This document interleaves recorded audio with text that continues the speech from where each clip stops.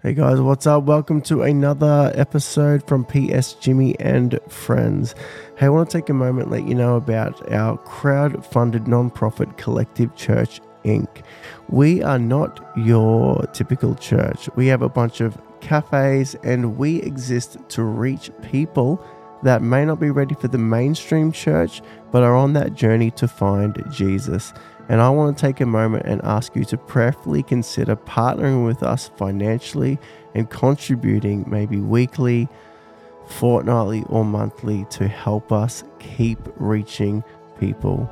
We eventually want to be self-sustainable, but we understand not everyone goes to a church cafe for their everyday coffee and food. So if you could partner with us financially, head over to our website, collectivechurch.com.au, to get all the details. And I want to thank you in advance for funding us and helping us to keep going. Lots of love. But for now, let's get into the next episode of PS Jimmy and Friends. Yo, welcome back, PS Jimmy. This is part 2 of one message, which is practicing the way of new thinking. If you haven't listened to the first half, it might sound like I'm just picking it up randomly. So go back and listen to part 1 before you listen to part 2. But anyway, let's keep on moving of practicing the way of new thinking. Blessed are those who hunger and thirst for righteousness. Blessed are those who hunger and thirst for righteousness. Now, what's the meaning here? This refers to those who passionately desire and seek after righteousness. Now, let me break that down. That is justice and God's moral order in your own personal life and also in the world. So now the world would say prioritize personal gain, even at the expense of others. That's the cultures that we live in. Even if you're from a third world, developing world, first world, humans are ultimately the same. Now, there is plenty of good people which are not like this, because there's plenty of Christians and God-fearing people, and even plenty of good people that even aren't Christians that are like this. But the world would say prioritize personal gain, even at the expense of others. But Jesus would say passionately seek righteousness, which is contributing to a just and fair society. So, blessed are those who hunger and thirst for righteousness. So here's a little takeaway for you. Ask God to show you how you can make the world a better place. Now, we live in a busy world. The enemy's number one distraction, his number one plan is to distract you from being a follower of Jesus, to distract you from doing what Jesus said to do. I mean, if he can just stop you from doing it and get you busy doing everything else, he's going to get you living a life that sucks. You're not going to be happy, and you're ultimately going to turn away from God, because you're not going to think that being a Christian is what Jesus said. But if you practice the ways of Jesus, then you'll realize it is everything Jesus said. So this one, blessed are those who hunger and thirst for righteousness. God, how can I make the world a better place? Show me, what can I do? Where can I volunteer? Where can I help out? Now, I want to say this. Volunteering in church is awesome. You should volunteer in church. Use your gift to do that. But your gifts are not just for volunteering in church. Hello, you need to make the world a better place. This is what Jesus is talking. Jesus didn't walk into churches and heal people. He walked the streets and made the world a better place. So what can you get involved in? Maybe it's an old school soup kitchen. Maybe you can cook dinner for your neighbor once a week. Maybe you can start a friendship circle where you're inviting lonely people in. Maybe you can buy someone that's homeless a meal. Like, what can you do to make the world a better place? Then when you've asked God, then go do it. And then do it again, and do it again, and do it again. Because blessed are those who hunger and thirst for righteousness. And that is God's moral order in their lives and the world. The next part of this, though, so that's how to make the world a better place. but you've also got to make your world a better place. Now, once again, in the modern church, morals, it's like, like there's this actual saying, it's so famous. Like, God did not come, or Jesus did not come to make bad people good. He came to make dead people alive. Now, he did come to make dead people alive. But my word, Jesus also came to make bad people good. Like, some of the sayings that get traction is because they sound good. It's like they kind of have this Christian emphasis. And I'm sure that the writer of that quote was a good person. I'm sure this person was not a bad. In fact, I can assure you the writer of that quote was once bad and God made them good. And God did come. Jesus has come to make bad people good. So it's desiring that in our own lives. God, I want to be a good person. Now, this is something that we hunger and thirst for. See, you can't make yourself good automatically. You can't just decide to not be bad and then all of a sudden do it. No, that's impossible. But you can seek for it. You can hunger for it. What's that look like? God, make me a good person. God, I don't want to do the wrong things. God, make me a good person. I don't want to prioritize personal gain, God, at the expense of others. But make me just like you. Hunger and thirst for that, because that's when you're blessed. Keep moving. Blessed are the merciful. What does it mean to be merciful?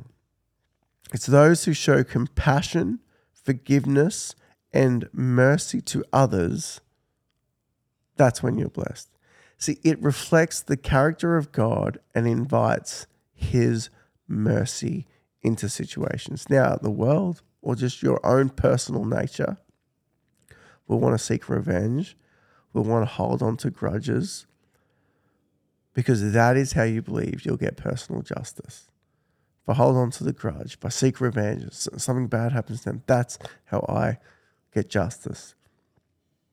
But no. Jesus, he says, extend mercy and forgiveness, creating a culture of compassion and reconciliation.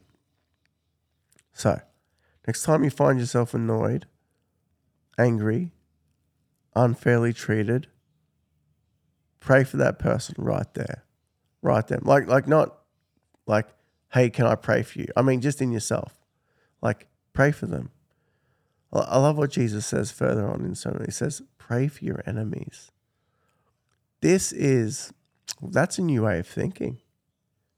That is a new way of thinking, to pray for your enemies. It almost feels wrong, but when you do it, it feels so right. It releases you. It's like when you pray for your enemies, it's like having a drink after doing a long marathon. It's like the unforgiveness drains you of all your energy. But praying for them, forgiving them, oh, it's so good. And when I say pray for them, I don't mean, oh, God, I pray that you show them their ways. No, like pray blessing on their life. Pray abundance. Pray that God loves them and they have revelations of who he is. Just pray good things over them. Yeah, look, I'm not going to lie. I have often prayed for people, Lord, change that person. But that doesn't help me. That's not being merciful. That is just being annoyed, but doing it in a Christian way, So next time you find yourself annoyed, angry, unfairly treated, pray for them right there in the moment. Extend mercy and forgiveness. Next time you're annoyed, hey, pick up the phone. Make a phone call. Even if it's just to say hello. Just a hello might just wash away so much bad blood.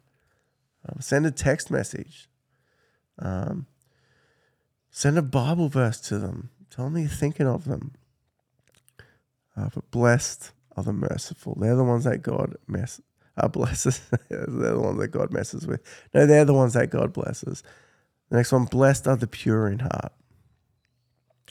Meaning those with a sincere and undivided heart. They're free from hypocrisy and deceit. they are blessed. Now, we all suffer with this. We all often prioritize external appearances and we hide our true intentions. Come on, this is like all of us. All of us are right here. Admit it. Come on right now. If you drive and listen, just throw your hand up and say, yep, that's me. We can all do this. Hide our intentions. That's the pressure of this world, to just prioritize external appearances. Like Instagram is like literally like the selfie fascinates me, right? Like, it's unbelievable. Like we make ourselves look beautiful and pretty and take a photo of ourselves, but we hide our true lives, which are really messy, right? Our true lives are messy and our inner lives are messy and our friendships and relationships are messy. But Jesus, he would say, cultivate purity of heart, fostering authenticity and genuine relationships. So next time you find yourself having hidden agendas. So, example, you're being nice to someone that you don't like because you want to get something out of them. Now look, hello, I'm just going to say, if you're a pastor, you can often fall into this trap. You pretend to like people because you want them to serve and help you build your church. That, my friends, is not pure in heart. I've been guilty of that as a pastor before. And I justify it, it's okay, like whatever. And I just kind of bury it, hide it, pretend I'm not doing it. But you have hidden agendas, or maybe at work you kind of subtly saying something bad about someone because you're trying to get ahead of them. That's not pure in heart, right? Pure heart is fostering authentic and genuine friendships. Pure in heart. So next time you find yourself having hidden agendas, don't bury it, don't ignore it, don't justify it. Just be honest with yourself. Like, just start there, right? Okay, I've got a hidden agenda. I'm doing this for a selfish reason. Don't try and talk yourself out of it or try and change it in that moment. Just start with being honest, right? And honest with yourself. Then also honest with God. Okay, God, I've got an agenda here. I'm sorry. I don't want to be like that. Start just by opening up that part of your life to God and try and be completely honest. Even with the person, like even go to that person and say, look, when I did this and that, look, to be honest, I was just trying to get this and I'm sorry. I don't want to be like that. Like that's a game changer. Someone listening to this right now, there's actually someone in your life you've got to go do that with. I just had that. It just came to me. Whoa, hello, bang. Whoa, hello, whoa. No, honestly, go do it. Be honest about your agenda to yourself. Be honest about your agenda to others. And then if that agenda is wrong, that's going to get called out. Tell people why you're doing things, right? And then you can start to defrag your intentions. Pure in heart. Now, the heart's deceitful above all things. It deceives us. So that's why we've got to start just by being honest about our agendas. Blessed are the pure in heart. Now, you can't make yourself have a pure in heart. So you start by just saying, God, help me have a pure in heart. Help me have a pure heart. If you want a prayer for that, Psalm 91, that is next level. Just read that and pause as you're reading it and make it your prayer to God. Next one. Blessed are the peacemakers. Peacemakers. Two types of people. There's peacekeepers. Peacekeepers don't speak up. Peacekeepers don't right wrongs. They just keep their mouth closed and they keep the peace. You don't want that, right? Blessed are the peacemakers. Now, the meaning is those who actively pursue peace, reconciliation, and harmony in relationships and in their communities and in the world. So, the world would say win at all costs, even if it means causing conflict. Put yourself first. Don't let people push you around or tell you what to do. No. You put yourself first. That is what your nature will tell you. But Jesus would say actively pursue peace. fostering unity and understanding in relationships. What would I say? I would say lean into conflict resolution. This is something that everyone has to do. This is not a personality thing. And you can't hide behind your Enneagram personality or your gift tests, right? Because Jesus said, blessed are the peacemakers. These are the ones that speak up. These are the ones that pick up the phone to talk about that conflict. That say, let's get together coffee and talk about this. These are the ones that say sorry when they've done the wrong thing. They actively go about making peace. They actively mend relationships. Now, when you're a peacemaker, you may not be understood.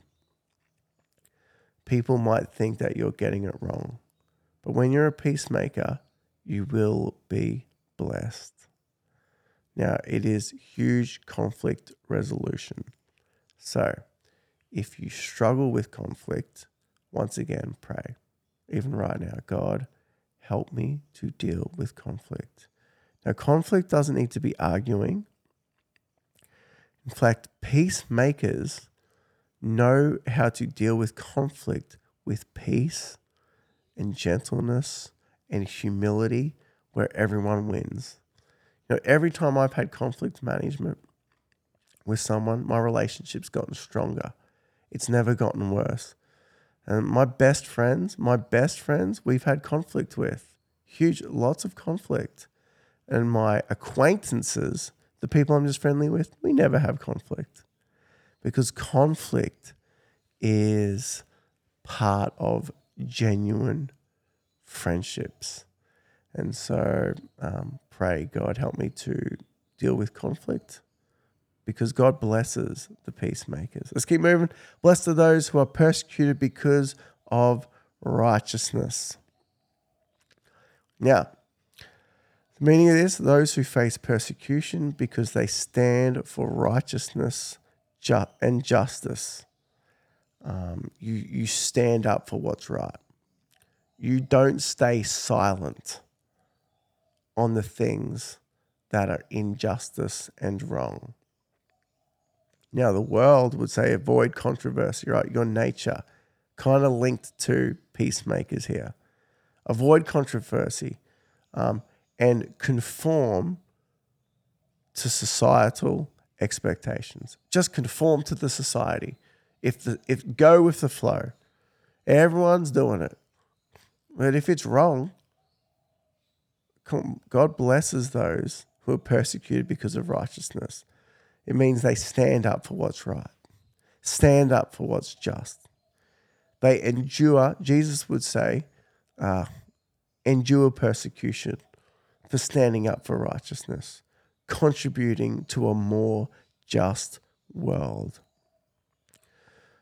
If I could say something, I would say this. If you see something, say something. Man, if something's not right in your workplace, say something about it. Do something about it, right? Don't just gossip. God, no, do not gossip. That is like the opposite. That's the world's way of thinking. Controversy, conflict. Talk to someone. Stand up for what's right. Because that's those who are blessed. God will bless those who stand up for what's right. If you see something, say something.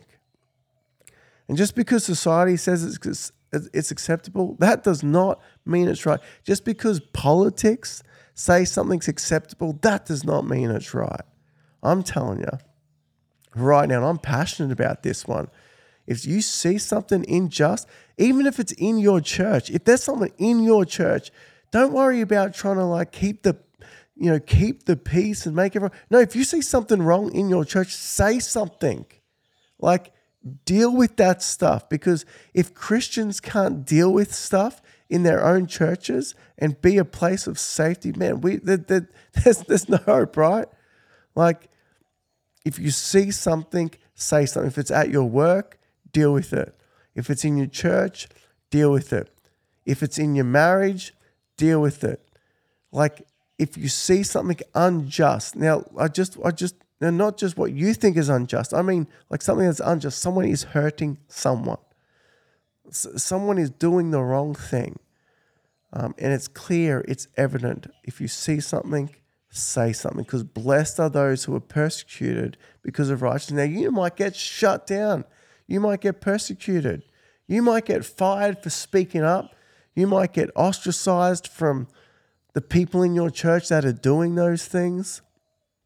But if you see something, say something. And if you get persecuted, guess what? God will bless you for that. Next one. Nearly done. Blessed are you when people insult you, persecute you, and falsely say all kinds of evil against you because of me. What's this mean? It's that Jesus acknowledges the blessing that comes with facing persecution and opposition for the sake of following him and his teachings. Now, being a true follower of Jesus, like doing what Jesus said, that's not cool, man. As in the world's eyes. It's super cool. Like, as in, it's actually cool. It's the best thing you can do.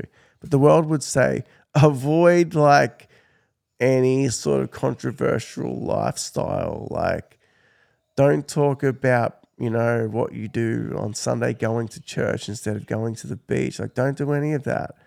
Avoid that. Fit in. Don't be open about your faith. Just kind of get through and just lowest common denominator. Don't get persecuted. No one wants to get paid out for what they believe, right? But not with Jesus. No. With Jesus, endure insults and persecution for your faith, bearing witness to the truth. Like if you're willing to get ostracized by people and not get the job promotion and not get the good things in life because of your faith, hello, that's going to tell people, okay, this dude must believe in it. This girl must really believe in it. So if I can finish by saying a few things, say this: boldly tell people you're a follower of Jesus. That's for someone listening to this right now. You've been on the edge. You're happy to listen to podcasts, but you're not happy to publicly proclaim. So publicly tell people you're a follower of Jesus. You may lose friends. You may be ostracized. You may not get the job opportunity.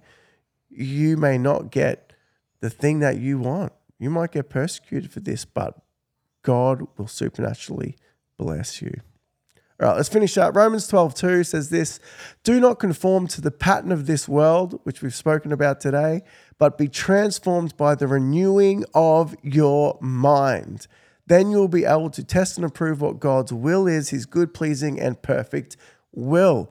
As you practice the ways of Jesus, your mind will be renewed. Just like when you practice going to the gym, your mind sets up a new pathway and starts to desire more working out, even though it's painful. That's what happens when you practice the ways of Jesus. Your mind is renewed and you will enter into the good, pleasing, and perfect will of God. James chapter 1 verses 2 says, consider it pure joy, my brothers and sisters, whenever you face trials of many kinds, because you know that the testing of your faith produces perseverance. Let perseverance finish its work so that you may be mature and complete, not lacking anything. I love that. I love this quote from Rick Warren. God changes caterpillars into butterflies, sand into pearls, and coal into diamonds using time and pressure. And he's working on you too. You see, the new way of thinking isn't the easy way. It's the long, slow, tedious, hard way. But it's the blessed way. So the practices of new thinking. These practices are daily. This is a daily practice because every day your mind will want to practice the ways of the world. In fact, it's more than daily. It's like hourly. Like it's this continual rewiring of the brain. It's a continual renewing of the brain. It's continually choosing to not be like the world and to be like Jesus. So, practice the way of new thinking. You're obviously not just going to get this overnight. So I want to encourage everyone to read Matthew 5, 6, 7. That's what we're going to be talking about for over the next couple of weeks, months, years, whatever. You can spend your life right there. And practice doing these things. And if you forget, because you're going to forget this podcast in half an hour, read Matthew 5, 6, and 7. Because blessed are those who practice what Jesus says, who actually do what Jesus says. Love you, be blessed, and we'll see you next week. Amen.